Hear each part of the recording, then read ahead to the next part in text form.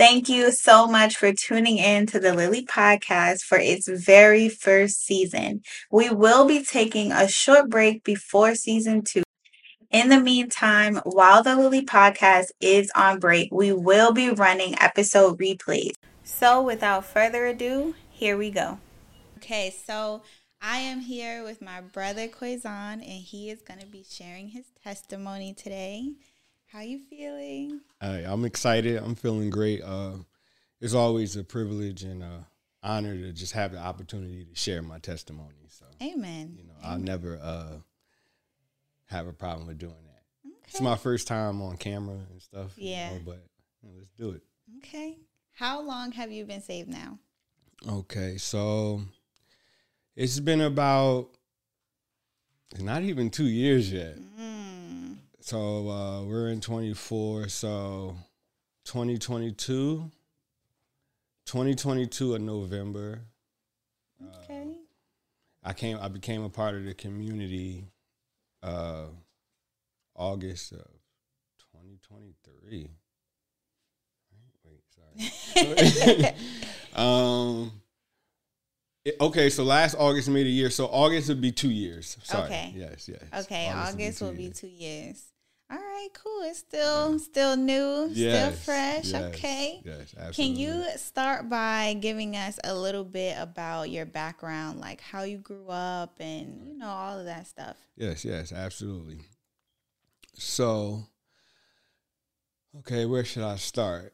Okay, so I started out with my mom, single mom. We grew up in the hood, Newark, New Jersey, or whatever. My mom was really hard working, so I had to be. She worked like crazy hours.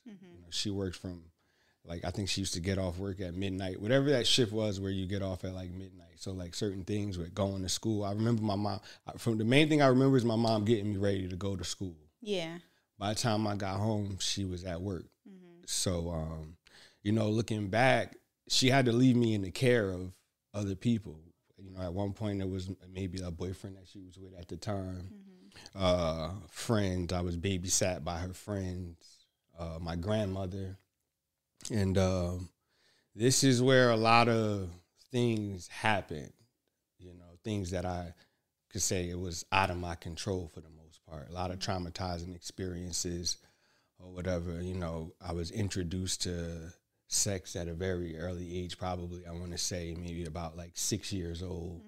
One of the people who was babysat me, her daughter would, teach me, how to have sex. And it just became a thing, and Was her daughter older than you? yeah, her daughter. I was probably and this was probably going on for a little bit of time. So I was maybe anywhere from 5 to 6 years old. I want to say she was like 12, 13. Okay. And, so there was that, that was one of my babysitters. Another babysitter was my grandmother who passed away when I was about 21 years old. But she was an addict. And, when she babysit me, she would bring me. I remember her.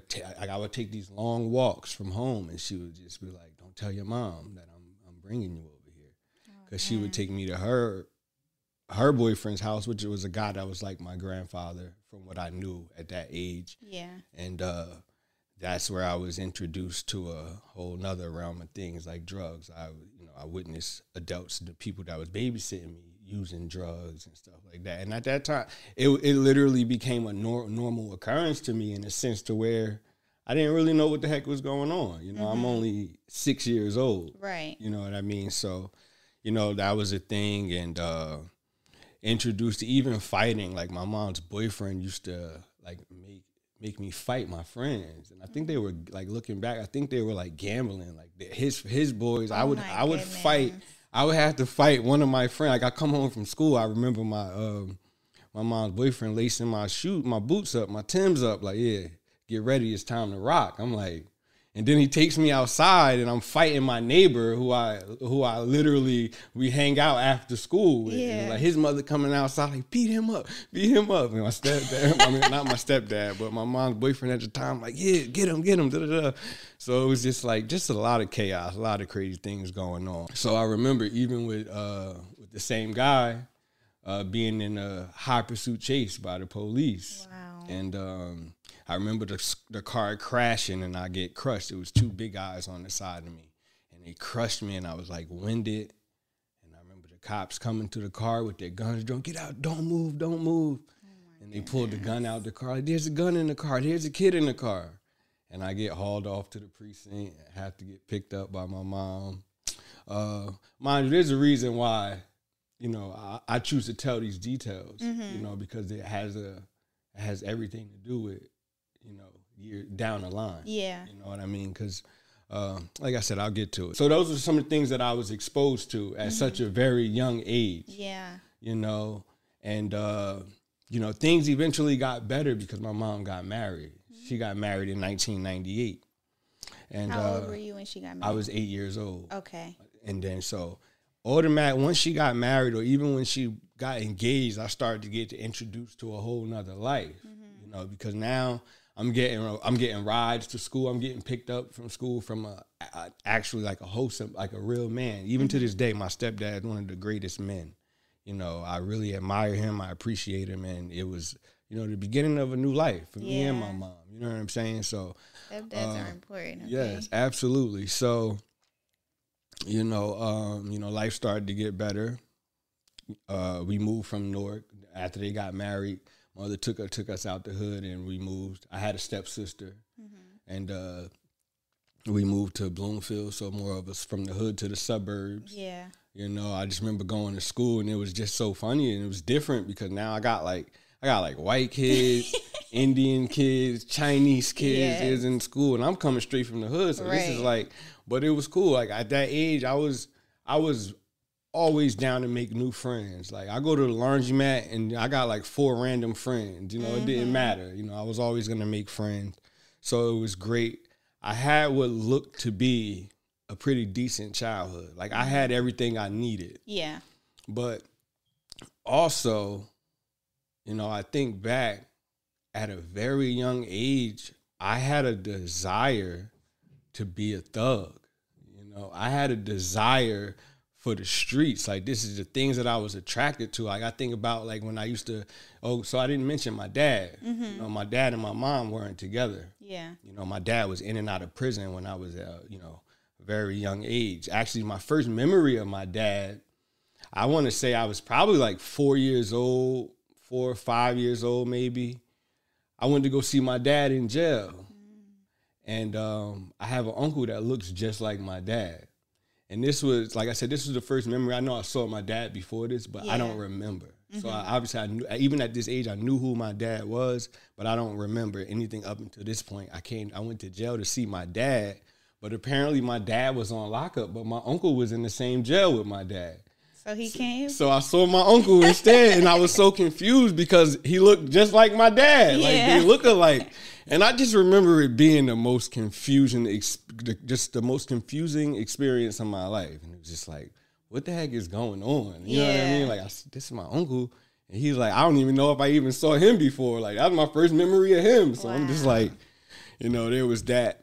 And, you know, after my mom got married, you know, I had this desire to be with my dad's side of the family. You know what I mean? Because it was fun. Like, we used to, you know, a bunch of cousins, like, too many cousins. Like, I don't even, listen, I had so many cousins, and it was just, you know, that fun. Like, I remember my mom dropping me off, and just once one of my cousins spotted me, you just hear all the Quazon, everybody running to give me a hug and greet me. So it was like, that was all good. That's where I wanted it to be or whatever. But, you know, that was back in the hood. So, you know, we was, you know, we was outside, we seeing drug dealers and stuff like that. We used to watch movies like Menace to Society and stuff like that. So at that age, we used to like replay the movies.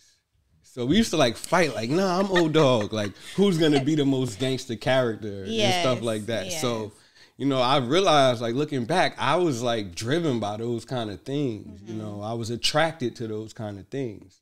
You know, my dad was a thug, you know, my uncles, everybody was in the streets. So that's like the dudes that we looked up to was in the streets. And that's the very thing my mother tried to take me away from. Yes. But if you could imagine, I wasn't having it. I want to go see my dad. I want to go, you know, so I wasn't with that. And like I said, at the time, I didn't know. It caused me to be very bitter, you know, because there was a time where, you know, I was kept away from certain things. But then it got to a point where I used to, you know, manipulate my mom into like making her let me go. You know what I mean? Because she used to feel bad. I can't keep this kid away from his family. Right. You know, so there was that. You know, fast forward again back to moving to the suburbs. Everything looked pretty good. I seemed to have a good childhood or whatever the case may be. I had everything I needed, but I wasn't getting the things that I wanted. Like know? What? Okay, so it got to a point where, like, even for Christmas, for example, like they weren't big on celebrating Christmas and things. I wanted certain gifts, so I just wanted things. I wanted the new PlayStation. Yeah. You know what I mean? My stepdad was kind of cheap. He wasn't paying all that money, so I couldn't get those things. So, you know, that was the kind of like the thing over the years I couldn't get. You know, mind you, I'm in the suburbs now, so like my friends coming, they got all types of stuff. Yes. You know what I mean? That my parents wasn't beat for buying me or whatever. So, you know, I grew up to be bitter towards, you know, certain type of things as far as that. You know, by the time I was in like 6th grade, mind you, I learned how to lie and how to cheat, how to hide. I was very, very mischievous, but I was able to hide it. So my parents thought I was a good kid for the most part. Yeah. And, you know, I don't blame. They trusted me. So when I came home and said I didn't have homework, they believed you. Yeah, they believed me. And also, mind you, I had a stepsister who you know, taught me the tricks of the trade as far as like deleting the messages when the school calls. Was she older than you? Yeah, she was about 4 years older than me. Okay. I remember I was in 2nd grade, she was in 6th grade. So I learned how to like hide when I was in trouble. I learned forging signatures. There's certain things I learned how to do. So it was very bad for me because I didn't have to have any accountability. I was just freely able to do the things that I did. I was pretty good at hiding them. So I learned how to lie and how to do these things at a very early, young age. But, you know, I even considering all those things, I managed to make it through school as far as elementary school. By the time I was in 6th grade, that's when things started to get, you know, we growing up now and, you know, playing sports. And, you know, we used to make there was a couple guys in school that was actually from the hood too. You know what I mean? So I'm like, I got like a bunch of different groups of friends. I got the nerds I'm cool with. I have like different groups of friends I'm cool with, and of course I get together with the kids that's from the hood, with the thugs that wanted to be thugs too. So we started like creating our own little gangs, and this is in the 6th grade. It bugs me out now looking back. Yeah, you know, I got a son. My son in the 5th grade. And I was about to say that. I'm thinking like, yo. He's at that age where I was at that age where I was doing this, and this. And he's not even, it's like, thank God, you know. Yes. That he's not even nowhere near a long shot, you know. So, you know, there was those things or whatever. Then, you know, you get to middle school. Now you're trying to figure out who you are, where you're going to be or whatever. I was into sports, but I wasn't that, like, good enough to make the team. So, you know, I wasn't on the traveling team. I had to play recreational. I wasn't cool with that. I wasn't cool with getting cut from the team or whatever. So, you know, I still maintain. I didn't, you know, I was stayed away from the drugs. I had a lot of friends that was smoking weed and stuff in middle school. I wasn't doing those things. I still was going to the gym. Now I'm working on my basketball game. I'm trying to get good. So when I go to high school, I'm not getting cut from the team. Right. So lo and behold, I managed to make it through by the skin of my teeth in middle school. I remember telling my mom, another thing, I was always down with doing the bare minimum. Like, I remember my mother being so upset with me because, you know, my grades was barely making it. I think I was like C's, a B here, maybe a D, but I was passing it. I'm like, yo, I'm passing. Like, what's the big deal? Mom, why I gotta get A's? Why I gotta get A's and B's if I could just get a D and pass? Man, the look on my mother's face, you know, she was so young, and, you know, Patricia, she, which is my mom, she was furious with me, okay? I can imagine. And, you know, so whatever, I end up getting through. and made it to high school without staying back literally by the skin of my teeth. Mm-hmm. So high school was great because, I ended up making the basketball team. Okay. Now, making the basketball team, playing football, and was excellent in football. So now I'm having like a sense of identity now. Like, you know what I mean? I didn't have time to get in trouble because I'm an athlete now. Right. You know what I mean? I played in high school freshman year. I played basketball, baseball, and football. And for Bloomfield High School, which was, they had a pretty good program. So that kept me. But my work ethic as far as school and stuff like that never really changed. Just barely making it. Mm-hmm. So I had to go to summer school one year, and I chose not to go. And I decided to go to Florida instead of going to summer school, which was another thing my mother was furious about. Like, this boy don't need to be going to Florida. What was in Florida? Just a family vacation. Just a family vacation. Like from your dad's side? No. My mom, my stepdad. Oh. Okay. I kind of I didn't express the severity of, I probably maneuvered if they would have known the severity of me not going to summer school, they would have made you go. They would have made me go, even though my mother really didn't agree with it. But I'm like, nah, it's cool. And I underestimated it completely. I don't know why, because the rules are the rules. Mm-hmm. Like, you're going to be 4 credits short next year. You're not going to play football. You're not going to play these things. I don't know how. I guess since I got away with everything all my life, I thought I was going to wiggle my way into still playing football. Yeah. So we're going to fast forward through my freshman year, start my sophomore year. I go on about football because I think football is the first sports season of the year. Mm-hmm. So I start football practice. I go, like nothing ever happened. And I get that call one day, like, yeah, so, they call me in the not the dugout, but the locker room. And like, yeah, so, you're a great part of this program. We want you to continue, da-da-da. But this year you could dress up. You could practice with us because, you're going to be a key piece to our offense next year. So you could practice with us, but you can't play in games. Man, I don't want to hear that. Right. I can't play. So now all that identity and all that I fought so hard for, and everything I maintained, it was gone. It was over, just like that. Like, it was over. So I remember my first day.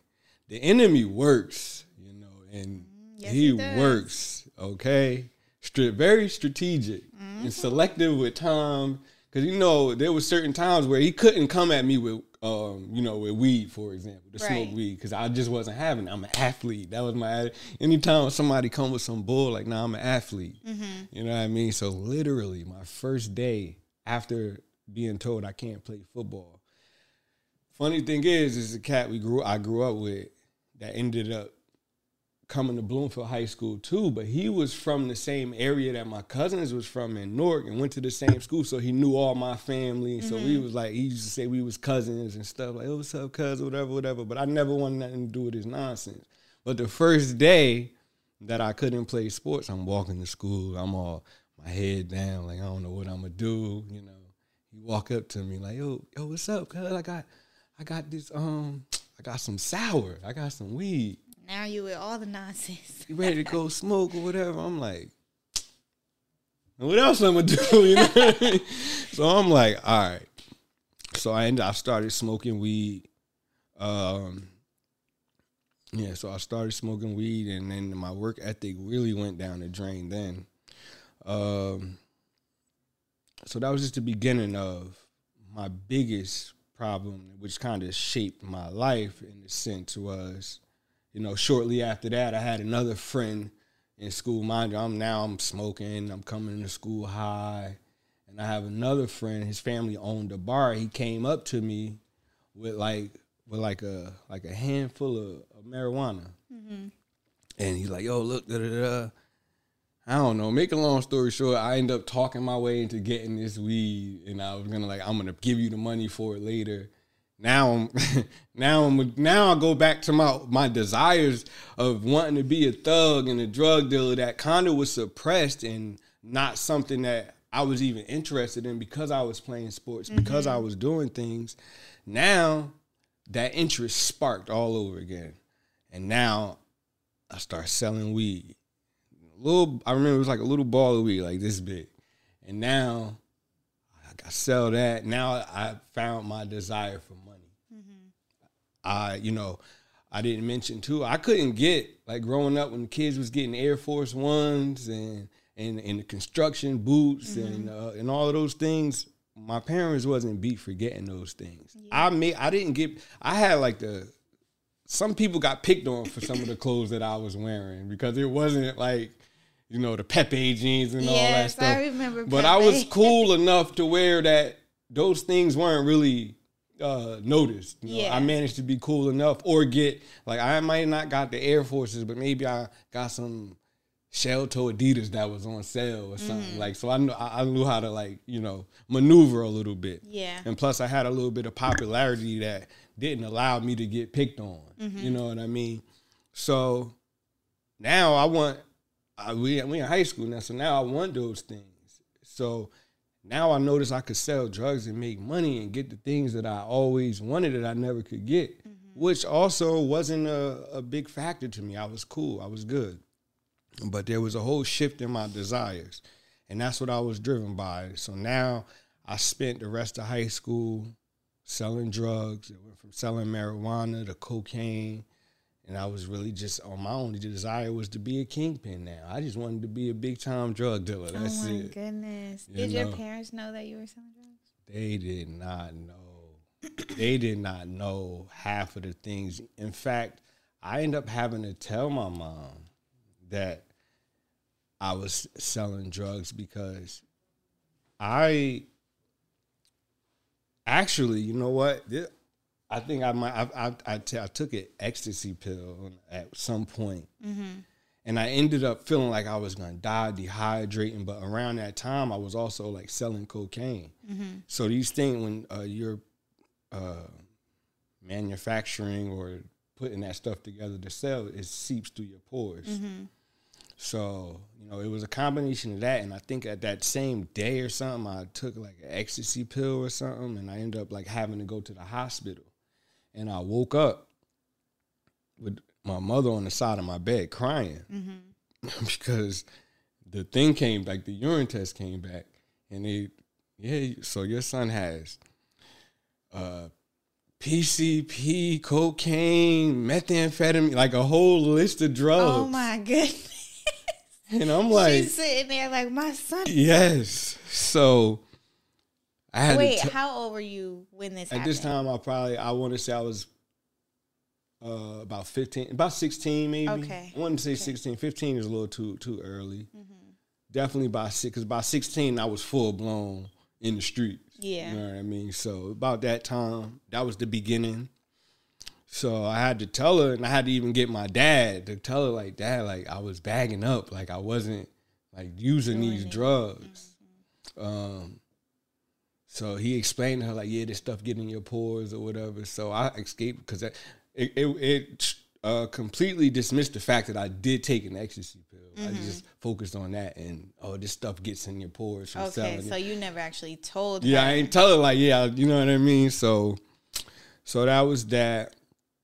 And like I said, I'm not going to say I blame my parents, but they were very passive. Like I was able to do these things and, get off with it for the most part. So, we go forward a little bit. Now things got a little bit more intense because I had free reign and did whatever I wanted to do. So, and I'm connecting with other guys, you know what I'm saying, that want to get money, do the same thing with like-minded people. And a traumatizing event that happened was I ended up going to jail at like 17 years old.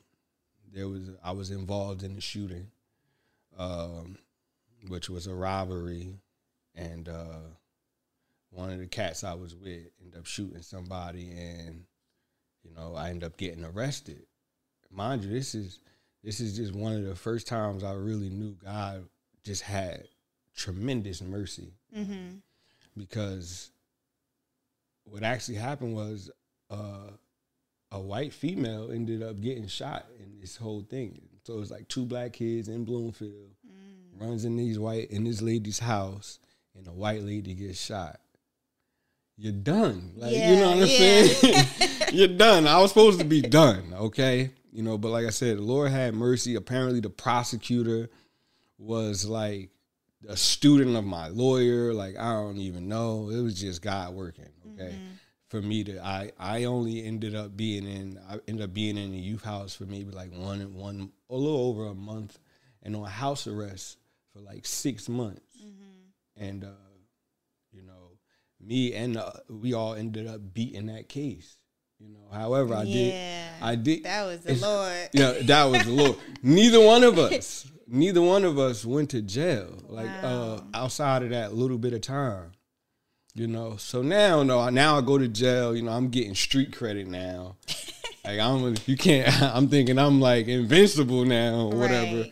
So even though I wasn't, because I was in there, I thought I was done. So I was like dealing with the fact that I had to get, like, I remember talking to my dad, because, mind you, me and my dad, now, I told you he went to prison or whatever, but we had a relationship, and I'm coming to him with stuff that I'm doing. He was from the streets, and he thought about, like, it got to a point where he saw me doing what I was doing, and if he had a different mentality, like, if he's going to be doing this, I might as well show him the way, kind of thing. You know what I mean? Like, I don't want him to be out here dealing with people he don't know. So we had that type of relationship. Yeah. So I remember talking to him while I was in jail. He was like, yo, I'm looking for my dad to tell me how the heck I'm going to get out of jail. He like, Quay, you effed up. You effed up. It's like, I'm like, what? That's you gotta all tell me something else. I'm like, that's all you got for me? He like, yeah, so anybody talk to you any type of way, you got to, like, now he's breaking it down to me how to jail. And I'm like, absorbing this, like, man, this can't be life. So, the Lord had mercy on me. I ended up not going to jail for a very, very long time. And so I kind of, like, readjusted. Like, I ain't want to play with the guns and stuff no more. Like, I ain't trying. Too serious. Yeah. But I'm like, what I am going to do is I'm going to get this money. You know what I'm saying? So I continued in that way. And that was what I did throughout high school. Mind you, I ended up getting expelled from high school because of that incident or whatever. And lo and behold, like I said, I was selling drugs and destroying lives. There's kids that I went to school with that I know that I gave them their first drugs when they were in 9th, 10th grade. And I never, and I thought, I don't know, I guess I thought I was better than people because I wasn't using the drugs at that time, but yet I was destroying lives. And lo and behold, it got to a point where now, fast forward a little bit, I still maintain relationships with cats from the football team, baseball team, and, friends that I went to school with. And it got to that point where I want to fast forward to it, like being like 18. That incident that happened when I, got arrested and charged with attempted murder and this, that, and the other, all of that stuff. That was when I was 17. That's even more, because when you commit a crime like that, you go get tried as an adult. You know what I mean? Yeah. So thanks be to God that I didn't end up going to jail for a long period of time. So anyway, maneuvered through that situation, continued to make money. And, I was like the go-to guy for all the drugs because I was from Newark, you know what I mean, in this suburban area. So it got to a point, by the time I was like 18, 19, now we going to college parties and stuff, drinking heavy. Actually, from probably starting around about 17, 18, I had been to by the time I was 21, I was done partying and going to bars. I was going out to bars, 17 years old, like buying out VIP and doing all of this crazy stuff with my boys. I had did it all already. But then, now cocaine came into the picture. Now I'm start doing cocaine at the early teen, like 18, 19 years old. Didn't think nothing of it. that progressed.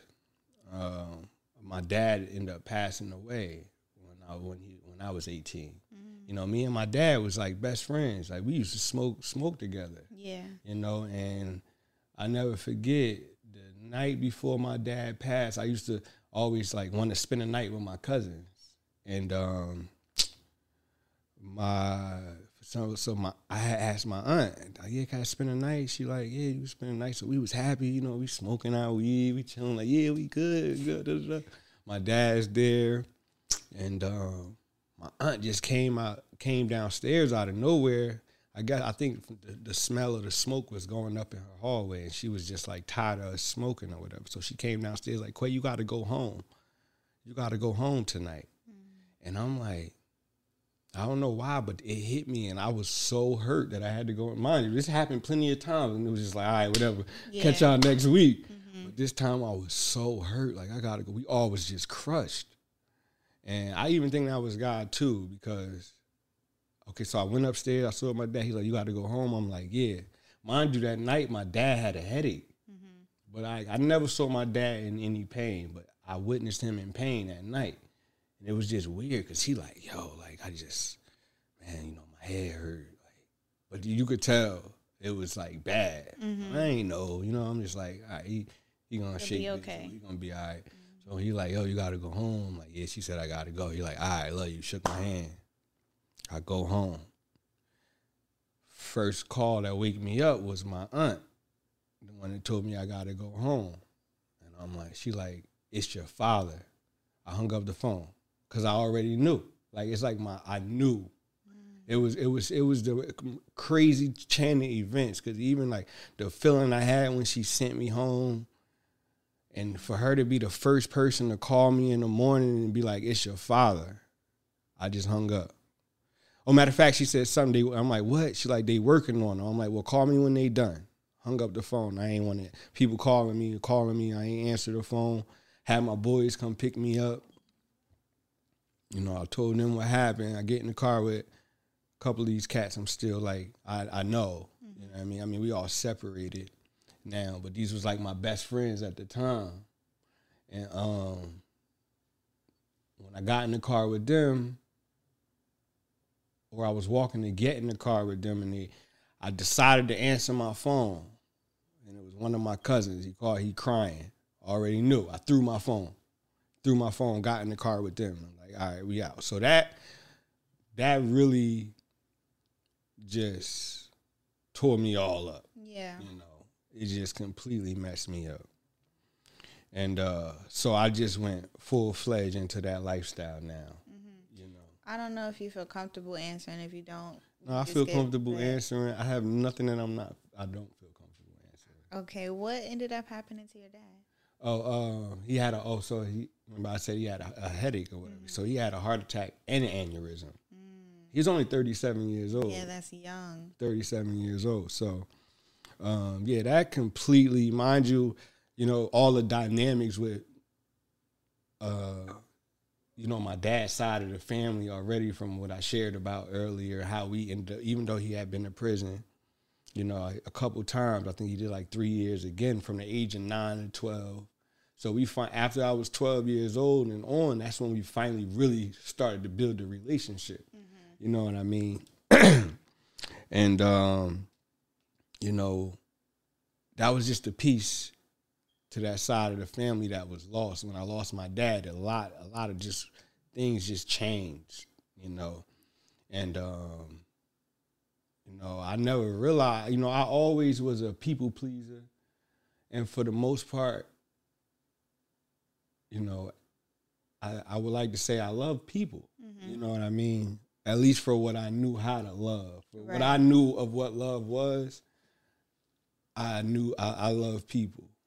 And, especially after my dad passed, but even all before, the people that I loved the most were the ones who hurt me the most, and the people who actually loved me unconditionally inside my household, which was like my mother and my stepdad, I already had grown bitter towards them because, mind you, a lot of everything I just told to you, my mother didn't know anything about from me being molested. For me, because like I tell my grandmother used to tell me, don't tell your mother. Yeah. You know what I mean? So I learned a lot of my mom when I was 5 years old. You know what I mean? So I never told her these things. So I didn't mention too earlier, maybe like when I was like 6, 7 years old, I remember being suicidal, like wanting to kill myself until I think one of my mom's friends was like, you want to kill yourself? And she gave me a knife, and I quickly discovered that I don't want to kill myself. I discovered that this is not something that I want to do. So I don't think I was ever suicidal after that anymore. But I had a bunch of feelings. I was always sensitive. Not so much in the sense to where I'm hurt easily, but I felt everything. Yeah. You know, if I'm in the atmosphere with people or just dealing and just regular dealings, I felt everything. Stuff that other people was obviously numb to. Like even as far as other people's feelings. You know what I mean? I felt those things, you know. And kind of don't even know. It was a reason why I even mentioned that. So anyway, I got bitter towards my family. And now, like I was saying, I really thought I loved people. I didn't realize until actually thinking about doing this testimony, it dawned on me. It wasn't so much that I love people, but it was my desire to be loved. I wanted to be loved, you know. And I left the place where love was, and I was in pursuit of love in my dealings with people. Yeah. Only to find out that people don't feel the same way that I feel. Yeah. Only to find out that people gonna use and abuse you. You know, I've been crossed. I've been robbed by my family members. People I love, I done provided for when I was living in the streets, like doing street things. I made a way for them to make money too, you know. These same people was the same people scheming on me. You know what I'm saying? And the crazy thing is I knew it. It's not even like I was blind to it. You know, I knew it. And I was like, it was a weird acceptance or whatever where I just decided to maneuver in that atmosphere anyway. You know, so, you know, there was that, like I said, my desire to be loved. So out of nowhere, you know, there was the drugs and things, the weed, the money, but there was so much pain over the years that just closer to that 17, 18, especially after my father passing away, now I have anxiety through the roof. It didn't matter where I was. I always wanted to be somewhere else. And when I got to where I wanted to be, I wanted to be somewhere else. You know, it didn't matter, you know. And what it was just me running from the pain. And it was too much pain for me to feel. Yeah. You know, so I did my best in not feeling pain to where I got numb. It was weird because I knew I was hurting. I knew I was in pain. It's like, I guess you know how you'll get cut and you don't feel it initially. And then you see the blood, you know you cut and you don't feel it, but you see the blood. Now you freaking out. It was like one of those kind of things where I knew I was cut. Like I knew I was hurting, but I didn't feel it. And I did my best to not feel it. Okay, so now I guess I'll fast forward a little bit more. I had like a little operation going on where I was like selling pills and stuff like that. Now I'll start taking these pills. Oxycodone, which is an opiate. And that was it. I ain't had to feel no pain from there. You know, I was like on my high horse. I was like, everything was good. I was able to hide it from my mom, my family for years. This probably started when I was about 21 years old. I started making real big money and being like at a certain point, and I made it look so good. You know, it never was a problem, you know. And I got to a point where by the time I was 27, 28 years old, I already had an addiction that was through the roof. Probably like $300 a day addiction, literally. Wow. And I maintained that for years. Wow. You know, having kids, my relationship with my kid's mother, very extremely toxic relationship. I'm gonna say that to say the least. You know, that was you know, that because I was just trying to be a man. You know, I was young when I had my son. I was just trying to be this man for this girl or whatever the case may be. But I wasn't a man. I was a child. I had a bunch of problems and issues, and you know that all surfaced one way or another. And then using the drugs to suppress the pain and all that obviously was not a good thing. But that's what I did. That's all I knew. So I didn't even know I didn't realize I was getting addicted to pills. I didn't even know that pills is what means you're addicted until one day I was like, no, I don't want to take no pills today. I'm in a bed now. I feel like I'm about to die. I don't know what the heck is going on. I'm like going through withdrawals, and my kid's mom, she's like, you was taking them pills, and it dawned on me like, yo, you're a dope sick right now. Dang. Like, so now, just like the dope heads on the streets, like that's what you are right now. So I'm like, man. Okay, so I guess I got to take some pills because I don't want to feel like this anymore. Right. So it wasn't like, you know, I did put up a fight for maybe 2 hours or something. I did, you know, I tried. I was like, there's no other way, you know. So things end up, just to try to fast forward, because I probably could go on forever and ever and ever. Okay, so things took a downward spiral. You know, I'm starting to have run-ins with the law. You know, just for being just rebellious and nonchalant, like tickets, and now I got warrants, so I'm going to jail for whatever. Now I'm losing my license, so now I'm not able to make all that money that I was making. Now I'm not able to maintain that high that I was already immune to. I wasn't able to maintain it because now I lost my car. I can't make money. So, you know, fast forward, that moved into heroin. I end up being a heroin addict. You know, and when that lifestyle came, I couldn't be around my family no more. You know, it got to a point where now it's starting to be noticeable. You know, my mom's starting to notice. I try to go back home and stuff. She noticed, and it just hurt me too much. I was already hurting. It hurt me too much to be around. And that was the name. So I made a choice. My mother hate when I say like she'll hear me tell my testimony, and I'll be like, I was homeless. She's like, boy, you was never homeless. You wasn't homeless. You better stop saying you was homeless or whatever. But I made a choice that I couldn't to go in the streets, so I ran the streets, and I was homeless by choice. I was like, all right, Ma, okay, I was homeless by choice, okay. So,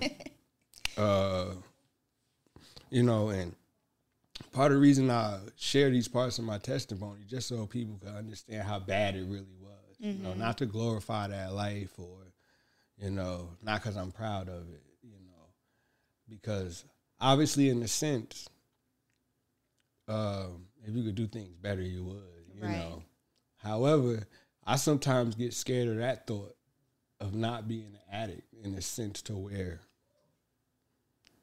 if I never was an addict, I don't know. I mean, you know, God would have done what God was going to do. Right. But there's a sense of if I never got to that place of being, you know, in and out of jail and getting tired and broken to the point where I knew that I needed God for something. You know, I always knew that so now I guess I'll get into, you know, me coming to Christ. You know, I always knew I needed Christ. I even walked up to the altar call when I was like 7 years old. So it was just something with my spirit, just knew it was right. You know, I knew that Christ was the way, you know. So now I got introduced to the community and maybe around the time I was, I want to say 25 or something like that. And,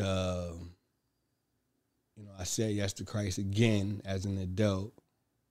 But what I realized is that it was just because I know that's the right thing to do and I know that I needed Christ. However, my desires was still money. Yeah. So during the time when you were introduced to the community and you decided to say yes to Christ, like that initial, I guess, introduction, were you still struggling with drug usage or no? Okay, so yeah, I would kind of get to that. So I say yes to Christ. I end up going to a Christian program for a little while. And you know what? Let me rewind.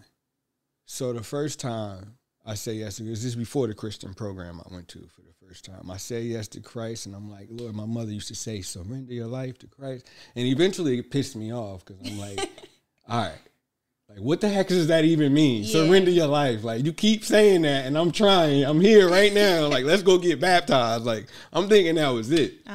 You know, just looking back, I used to get, like, so disturbed when I hear surrender your life to Christ. Like, it was disturbing after a while.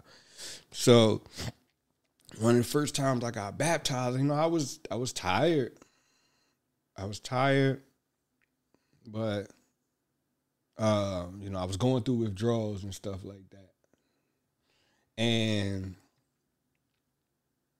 it was two things. Because I got baptized. It's two times. One time I got baptized, I remember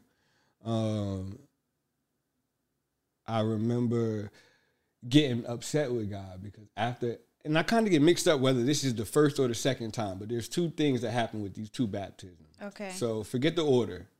So one was I'm like, all right, I got a hard decision that I'm going to serve Christ, and I'm getting baptized. And so I get baptized, and I'm like, all right, cool. So there's like a day or two goes on. I still got withdrawals, though. Mm-hmm. So now I'm like, God, I done gave my life to Christ, and I'm still sick. Like, I ain't signed up for this. Like, I want you to heal me right now. Yeah. Like, you know what I mean? So I'm like, this is not what I signed up for Christ for.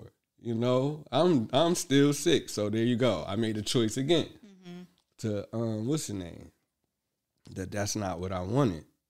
I wanted to continue my life. And then the other time I got baptized, I remember, and there was things in between, but the fact of the matter is I got baptized, and it was all about my desires, you know, the things that I desired more than Christ. Because I remember getting baptized, and I go under the water, and before I came out of the water, my last thought was, but you need to get this money. So it's like right at that moment, I already had my reservation and it was clear what my desires was. Like, my choice was made before I even came out the water. I had already decided. So now I'm trying to get Christ and get the money. As horrible as that is, that's really what it was. There was things, a part of my life that I wanted to keep, and that's not the way. That's not the way. Mm-hmm. You know, there was things that I wanted to keep. I didn't want to give things. So another downward spiral, back into the streets, back into being homeless. Now I end up going to jail. You know, I was doing all types of stuff like robbing stores, and so I end up in Rikers Island. Golly. I'm in Rikers Island. Yeah, I'm in Rikers Island. And then, so I get out.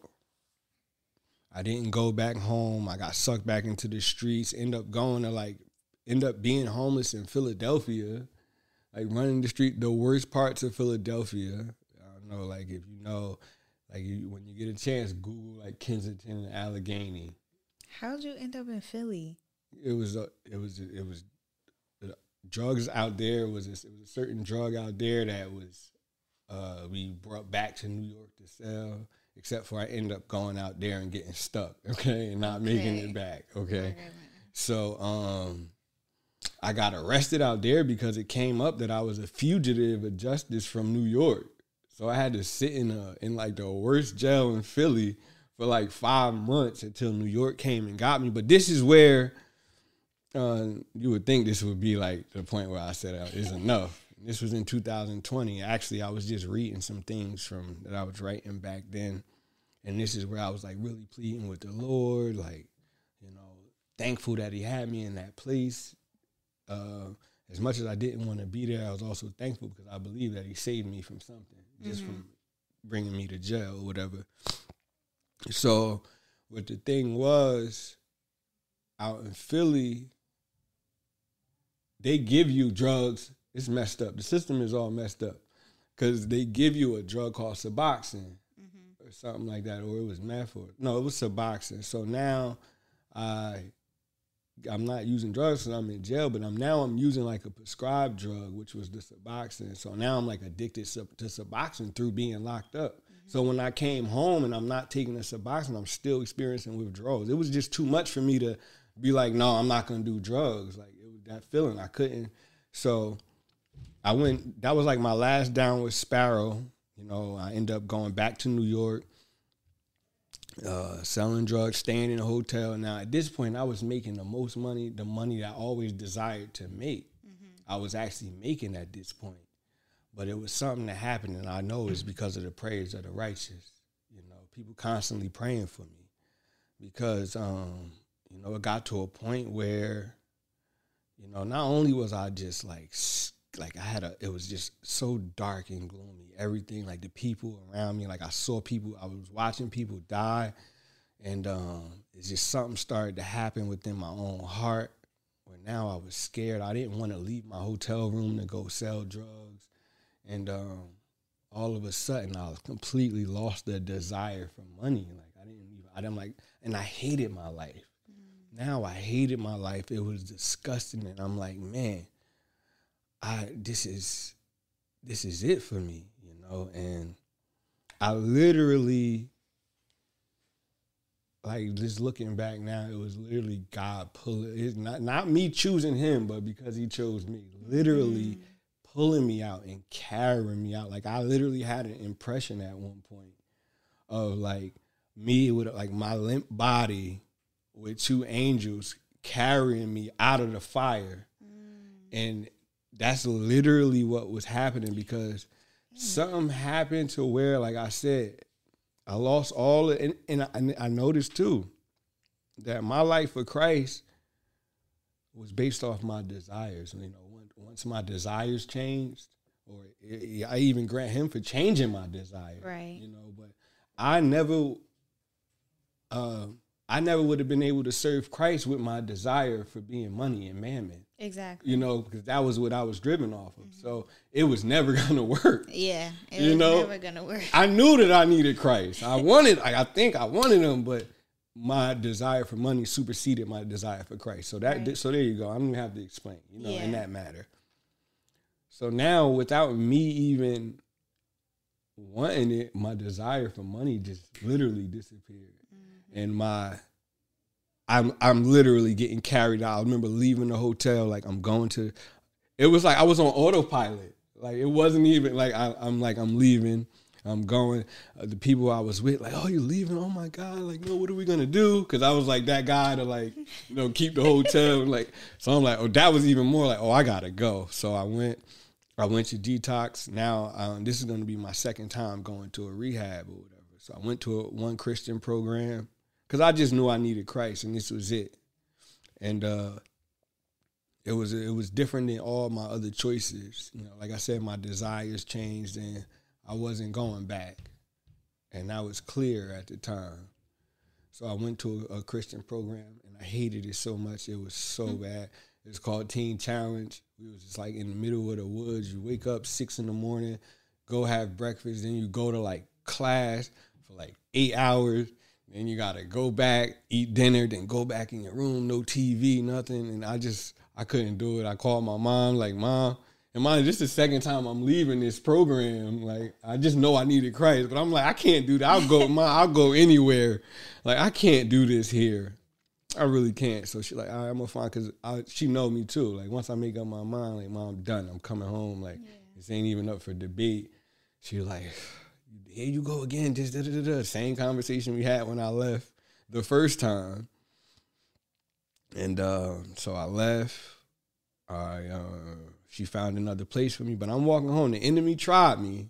And that little time for me getting off the train to go home to go to the next program, I'm like, you know what? I'm out. You know, I could probably stay home and do this thing at home. But as soon as I opened the door, my mother like, oh, I got a place for you. You ready? I'm like, I guess. I'm like, yeah. So it's a place called Market Street, Michigan, which is in Morristown.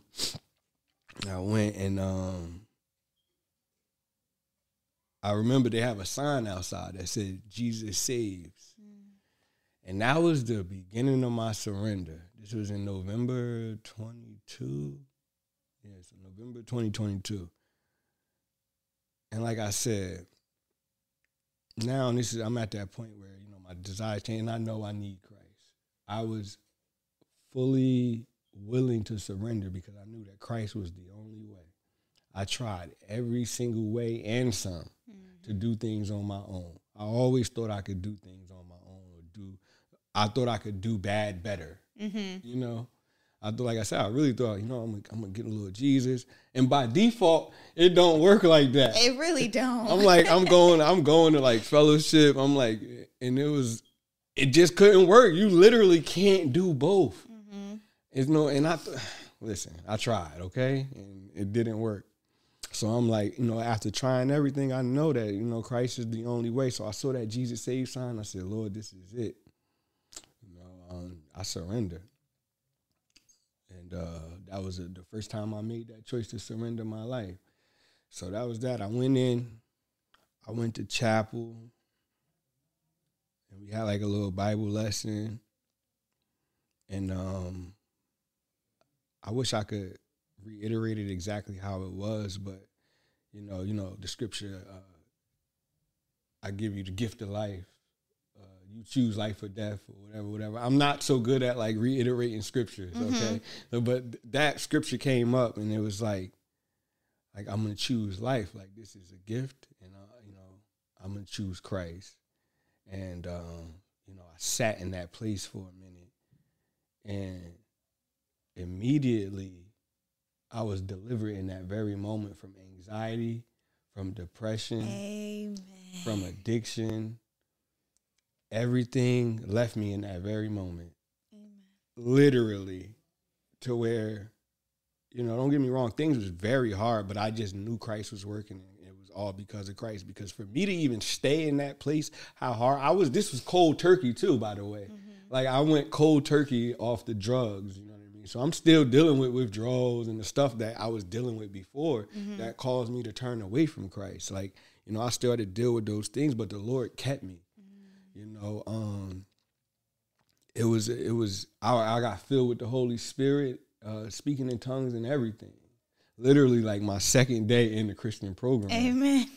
So now it was like I was just carried not by my own strength, you know, and I was constantly just learning how to give things to the Lord.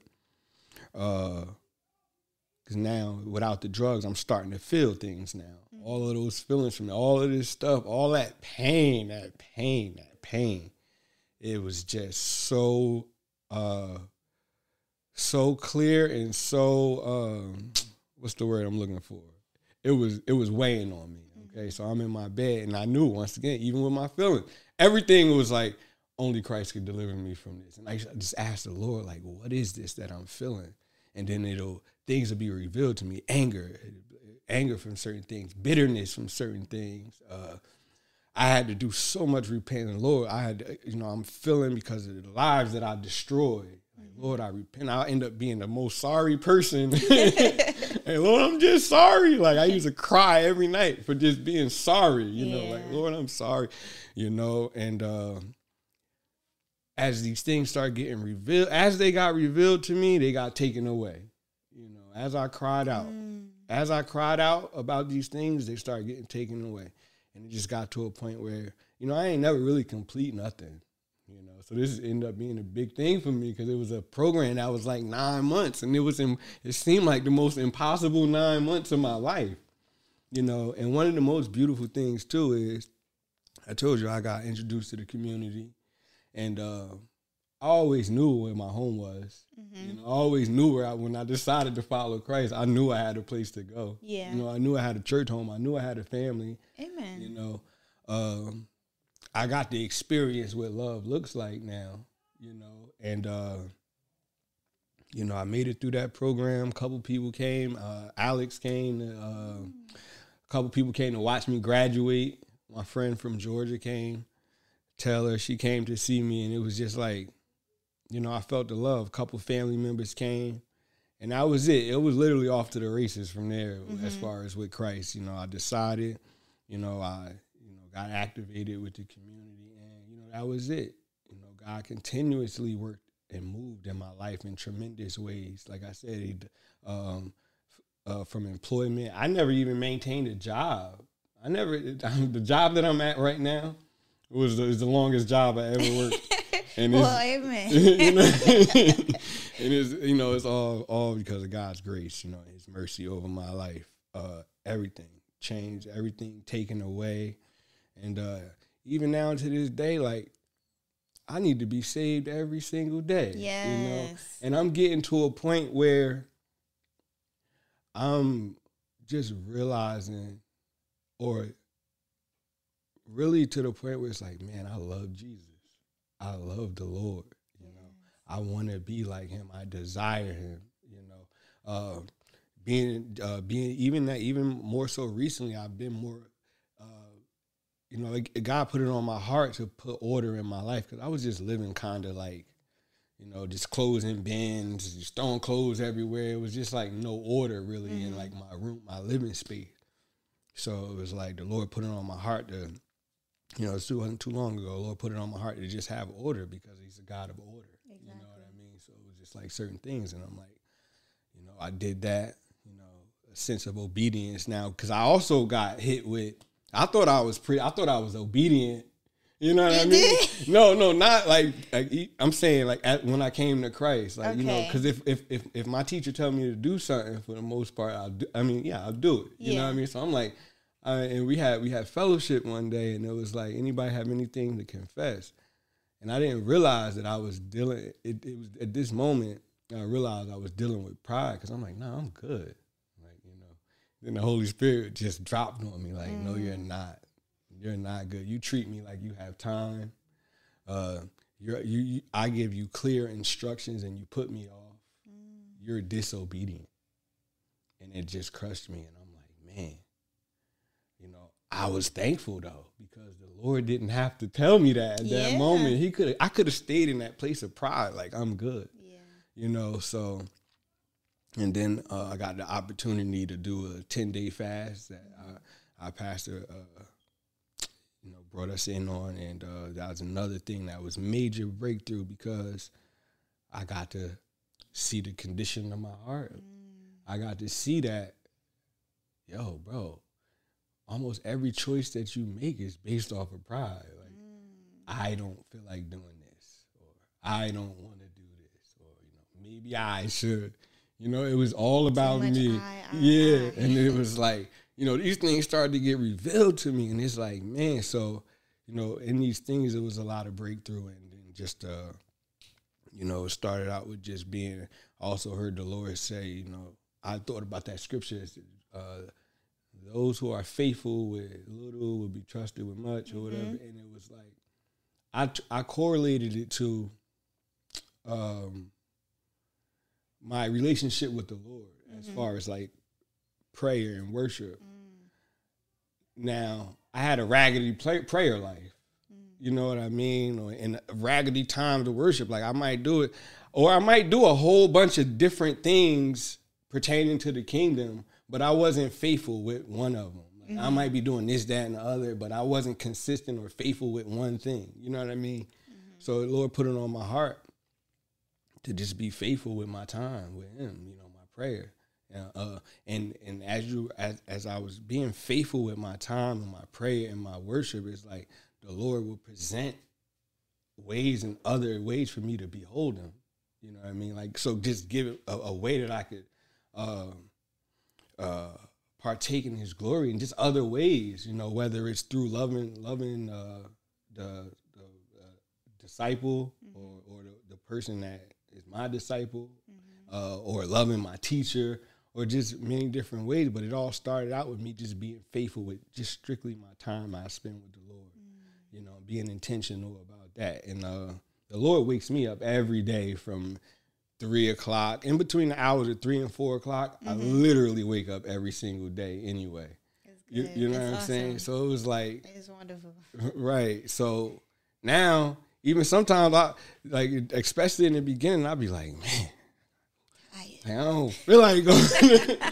I'd be like, Lord, maybe I'm gonna just sit this one out.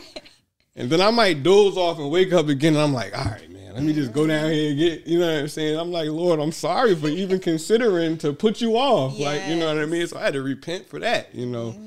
But it's just that more and more I'm just in a place where I just love the Lord. And as the Lord works in my life and, you know, transforms me and cleanses my heart, it's like, that's not it, because then I notice that I need him even more.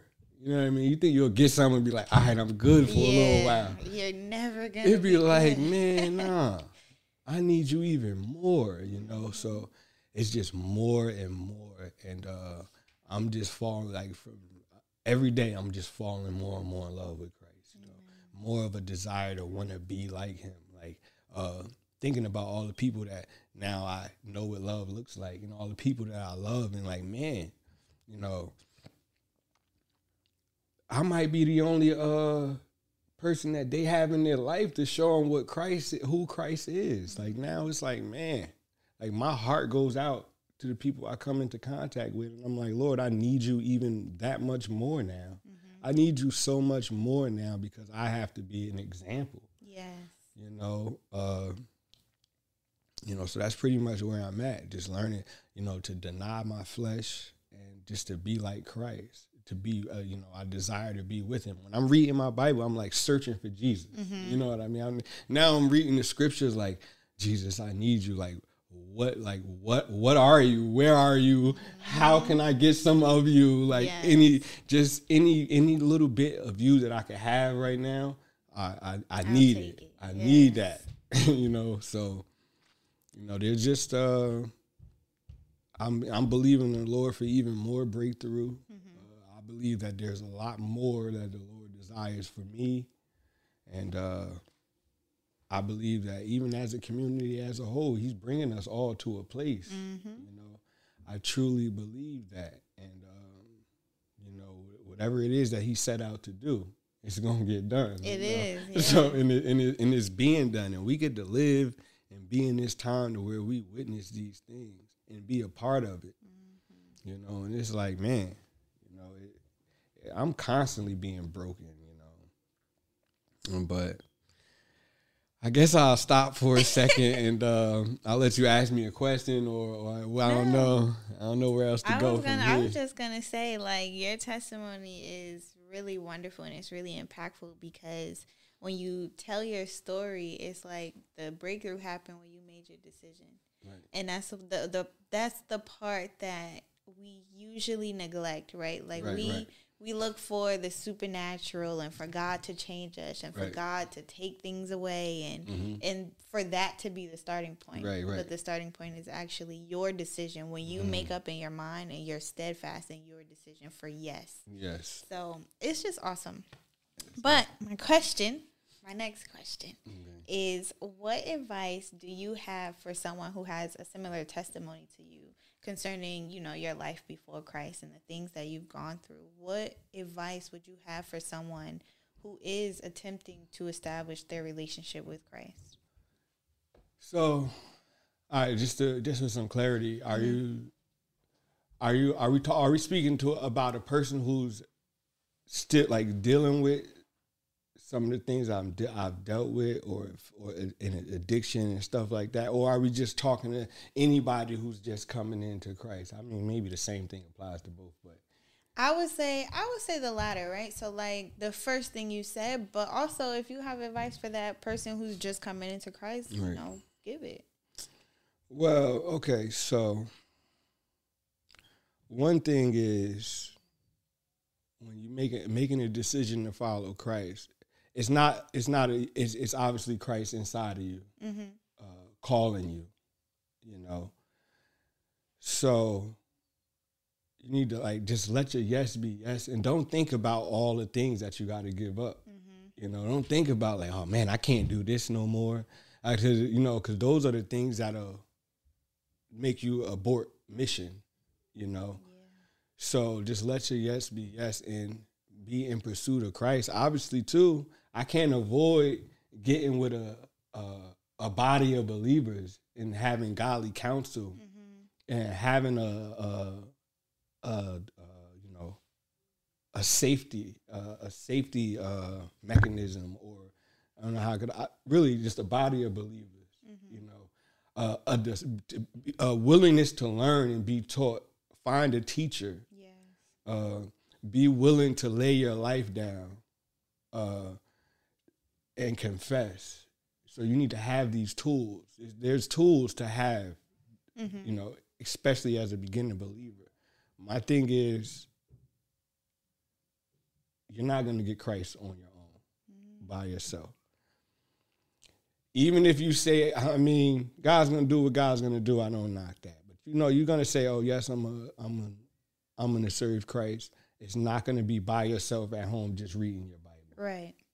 You know, that's a great deal. That's one thing I want to specify.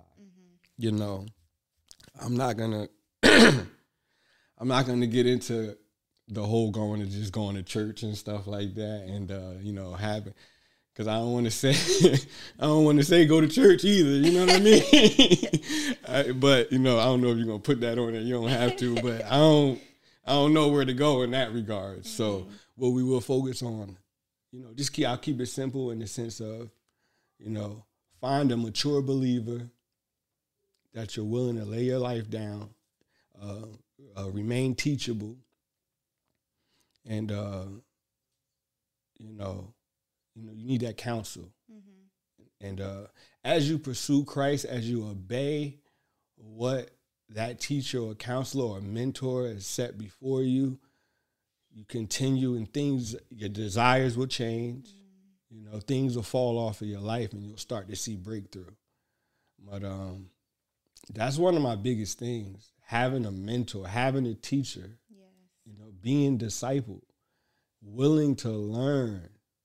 Can't everything you know, just throw it all out the window. One thing I did when I came in, because I grew up in the church. I didn't even mention I grew up going to church. Like I said, I walked up to the altar. So it's a lot of stuff that I could have said I knew already. Yeah. But I took the approach of, man, Lord, I was so jacked up anyway. I'm like, well, I don't even know. I felt like a baby I felt like a newborn baby who had to literally go get a job, go do this, do that. Yeah. Like, how I'm supposed to do all of this stuff? Like, you know what I'm saying? I felt like so just wiped of everything. So I ain't even like, I'm like, Lord, I don't even know. I need you to tell me like what to do, you know? So it was just my willingness to learn and pursue Christ. Yeah.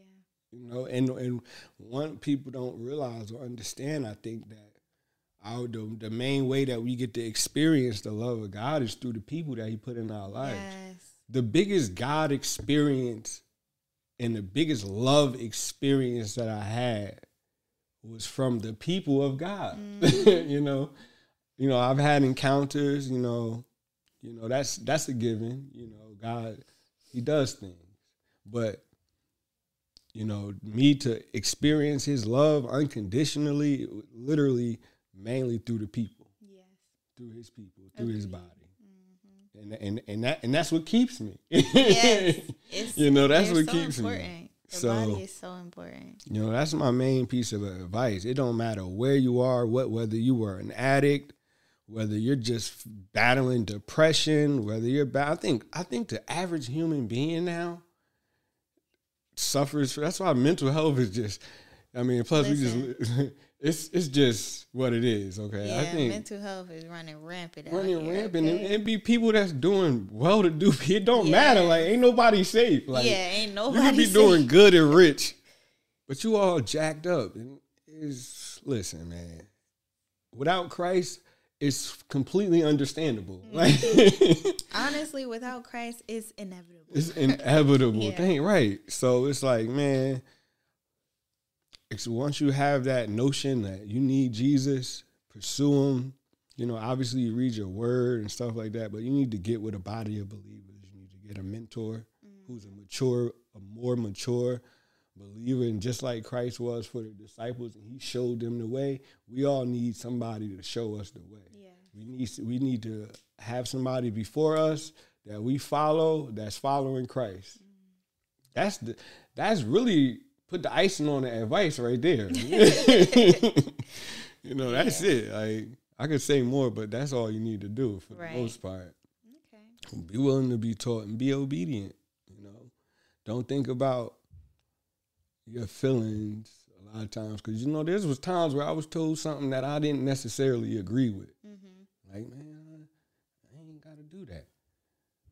But my desire for Christ is what drove me to be obedient. Like, I'm willing to consider it, you know. I'm willing to consider it, you know. Like, I'm after Christ. I'm not after the man. I'm not after the person that's telling me what to do. At the end of the day, I'm after Christ. You know what I mean? So I believe God honors that, you know. And it's just I'm gonna express my obedience by being obedient, you know. Yes. So that's my main advice for anybody. Okay. Who do you know God to be? Okay, so it's funny you asked me that, because one of my prayers was just, okay, Lord, I know you're a Savior, but I want you to be Lord over my life, you know. So I'm getting to know him now as Lord over my life. Amen. You know, and that's what I want first, you know, because it's easy for me, you know, even all the things we just spoke about, I've realized how easy it is for me to forget things as pertaining to what God has done, what he's already delivered me from, to where I get caught right back up into myself, you know, faced with myself, making a decision solely on myself. It's very easy to do that. Even at work, like I'm constantly convicted of even conversations with coworkers and stuff. I have had conversations I shouldn't be having, or like entertain things that it don't line up. So I'm like, Lord, like how do I go from in my car praising and worshiping you to getting out the car and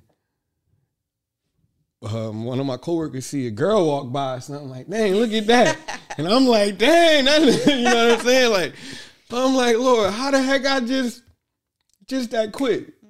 You know, so these are the things that I'm hit with every day. It's like, and ever since I tasted the goodness of God, besides me desiring more, I'm constantly getting crushed, constantly getting low blows, and only at the realization of my own condition. Yeah.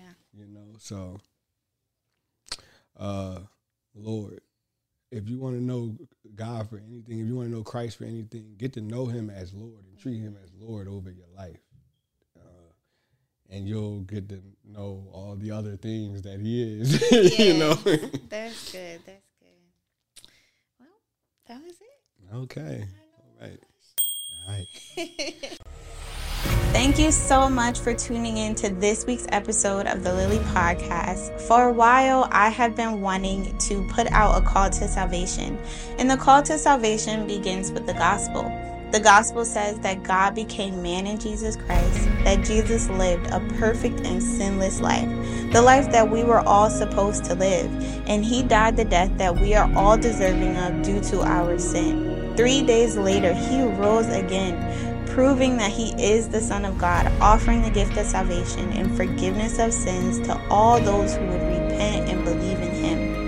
If you have not answered the call to salvation and you want to answer the call to salvation, please fill out the form below and let's see if I can get you connected with disciples in your local area so that you can get started on your journey with Christ. If you have answered that call to salvation but you haven't been activated in the Great Commission, you can use that same form below and I can get you connected with disciples in your local area that can show you how to get activated and get involved in the work that God left us here to do.